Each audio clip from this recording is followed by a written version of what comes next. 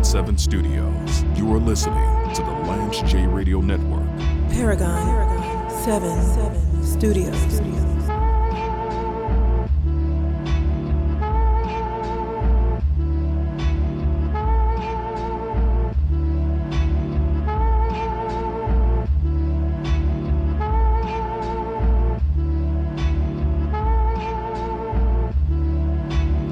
So my wife and I watched a couple of the episodes in the Netflix series on Jeffrey Dahmer over the weekend. And what jumped out to me, first and foremost, Niecy Nash, who is Jeffrey Dahmer's neighbor in the movie, she's a really good actress. Like, pound for pound, she's way up there. Doesn't get enough credit. She was hilarious on Reno 911. She's great on the Boondocks. I know she has a new series coming out where she's like a lead detective or a cop or a police captain or something like that. She had the one series where she was running a drug empire from a nail salon, like down in New Orleans or Baton Rouge or somewhere. Maybe the Everglades. It was somewhere in the swamp. So she's just fantastic at everything. And she portrays, imagine living next door to Jeffrey Dahmer, and you're in a small, dingy apartment, not a lot of circulation. Like, Jeffrey Dahmer's literally next door. You can hear him using drills and tools that you actually come to find out that he's using to separate the flesh from the body and pulverize skulls and stuff. You can hear men screams and cries of men that he's torturing and raping and killing. You can hear that.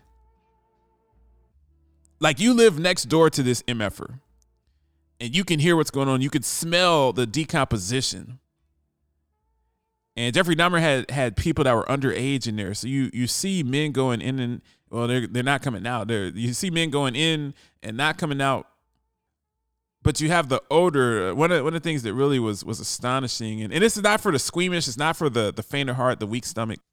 But Jeffrey Dahmer, he didn't take the bodies after he killed these people and he would dump them in the river or at the trash at the local landfill or something like that. He kept these bodies. He had like 15, 16 bodies in the house with him. He had severed heads in the refrigerator right next to the old Milwaukee. He had a 55-gallon drum of acid that he would use to dissolve flesh. And he had skulls around the house, the small apartment. There's a small efficiency, like a 500, 600 square foot apartment. And if you ever lived in a studio apartment or a small apartment, everyone, you can hear everything that everyone else is doing above you, next to you. You can smell. I lived in a studio apartment in Seattle, and that was a moderately affluent apartment that I lived in. And I could hear everything that my next door neighbors said and did. And when they were having sex and when they were having an argument, I could hear everything. If they were cooking pork chops, I could smell it. If they had Vietnamese pho, I could smell that. And you're living next door to this monster, and she's trying to call the police and saying that, hey, there's this terrible odor coming from my next door neighbor. He's telling me that's rotten meat. Something's not right. And there's a lot of outrage over this particular series, and I think there's several instances as it chronicles Jeffrey Dahmer's descent into madness. There's a scene where he's pulled over by the police. And I don't know if this was exaggerated for cinema or if this actually happened, but he had a dead body that was hacked up into trash bags. And he's clearly drunk. So you know that this person wanted to get caught. He's drinking and driving and has a corpse in the car with him. And the policeman pulls him over and says, hey, I could ruin your life. This is after committing his first murder, before moving to Milwaukee when he was in Northeast Ohio. Policeman says, I could ruin your life, but you're a young man. You seem like a good kid. You have so much promise in your life that I'm not going to take you to jail. Go home. I don't ever want to see you drunk again on this highway. And that reeks of privilege. the neighbor Niecy Nash calling the police, and the police saying, "Hey, I can't help you. It's taken care of. He told me that you're against him because he's in the LGBTQ community," kind of blowing her off. That also reeks of privilege. So a lot of people are up in arms about that. A lot of people were up in arms. There were police that didn't want to investigate murders or disappearances of men who participated in the homosexual culture in the bathhouses, in the homosexual bars in Milwaukee.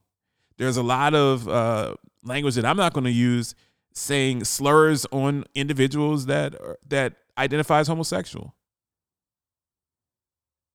And that doesn't sit well with a lot of people, because how many more people died because the cops didn't want to investigate? How incompetent were the policemen in Milwaukee? And I'm if you listen to this show, I'm not throwing at rails against police. I'm as pro police. I'm as pro police as you're going to find. I'm always talking about experiences with police. But what bothers me is when you have small pockets of individuals, whether it's people that are impoverished, whether it's the LGBTQ community, whether it's people of color, that don't get the same amount of justice, that don't get the same amount of investigation. Jeffrey Dahmer was killing mostly Black and Filipino young men. If he was killing blonde and blue-eyed white men that were going to gay clubs in Milwaukee, he probably would have been caught faster. So that doesn't sit well with a lot of people. As far as the depiction itself, it's very raw. It's not for kids. Definitely don't let your kids watch it. If you're squeamish, he's dissecting roadkill when they show him as a young man. He's a pariah. He steals a mannequin. He takes the mannequin home and has sex with the mannequin. Like, there are a lot of red flags about this ball, that something's not right with him. Nevertheless, he was encouraged by his guidance counselor to go to college and make something out of himself. He ended up going to the military, failing in the military. Can you imagine Jeffrey Dahmer defending the United States of America? One of the boys in camo. It's Jeffrey Dahmer, man. It's the one of the sickest of sick people to walk this earth. And what bothered me the most is that they portray him as a victim. That's what bothered me. I think the other stuff that makes people squeamish and nauseous, I had to turn away a couple times. I didn't want to be a punk in front of my wife. So what I did is I pretended that I was getting incoming texts from one of my boys about Sunday Night Football. So you had Tua making his return to the Miami Dolphins, and I pretended that I was taking some texts. I just didn't want to see Jeffrey Dahmer flush guts down the toilet and drilling holes in people's skulls. That's not my type of entertainment. That's just not Lance J's envisionment of a good time. But what really bothered me is that they portrayed him to be a victim in this series. Well, his father was abusive and his mother had mental health problems and his family abandoned him, and he spent like 6 months living at home by himself in the house that he grew up in.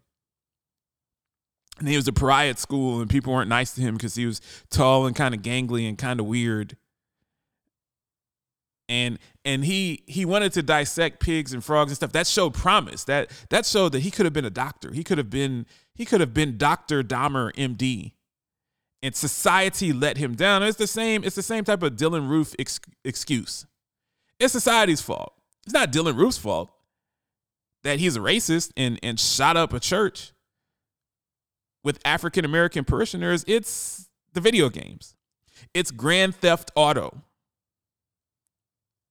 It's games like Doom. It's so unfair that these kids have to grow up in the Instagram age, and it's all of this social engineering, and he would have been a great kid. It's just he fell wayward to the ills of society. And at the end of the day, it's just Dylan Roof's a monster. Jeffrey Dahmer was a monster. Ted Bundy, who they did a docuseries on, talking about how handsome he was and how much charisma he had. These guys are monsters, man. Jeffrey Dahmer had 17 bodies in the apartment with him. You imagine living next door to someone. It's bad enough if your neighbor, let's say you're in a single family house and you got a little space in the yard between your neighbor, and your neighbor is Jeffrey Dahmer. You can smell the death coming from his house every time you walk your dog past there. You're living next door to him. Like, you literally can hear through the vent the cries of men as they're getting their skulls bashed in. You can smell the rotting and decaying flesh, man. I mean, it's just, it was a very interesting series. I don't think I'm gonna watch anymore. I'm not a big fan of that type of gore and stuff like that. You know, I wanted to watch a little bit because I wanted to comment on it. There's so many people that are up in arms on it, but portraying him as a victim, that's where they lost me. It's just like, these people are monsters. There are people that have been abandoned by their fathers and had an abusive father and didn't have a good childhood, all of that stuff. They don't get to eat their neighbors. That's my thought on the Dahmer series on Netflix. Like I said, my wife and I watched the first 3 episodes. What we're going to do, I have some great broadcasting footage from the weekend. Carlin and I, and we had a special guest, Larry Hall. We went down and tailgated the Colts-Titans game. The Colts, Matt Ryan should be doing ads for Little Debbie and their apple and cherry turnover line, because he threw another pick six and just looked absolutely horrible out there.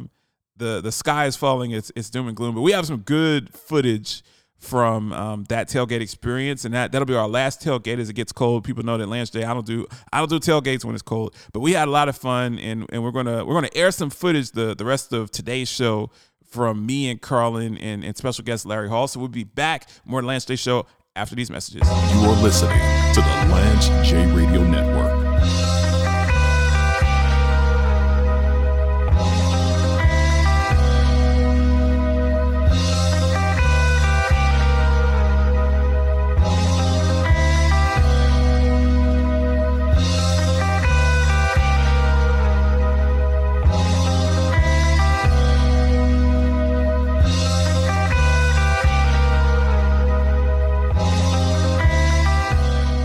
Rampage, the first lieutenant of the Universal Flipmo Squad. Classic sneakers I had, Patrick Ewing's. Oh, the Ewings was hot. The blue, orange, and white. Got those. Yeah, got a fresh pair of those. You got to bring too. those into the studio. What? You got to bring and those I got the in studio. Kareem Abdul-Jabbar Adidas. I didn't even know that he had a shoe. What? And I got the Stan Smiths. I'm telling you, these I don't even ones, know what a Stan Smith was the Stan Smith, the green and white's the official color.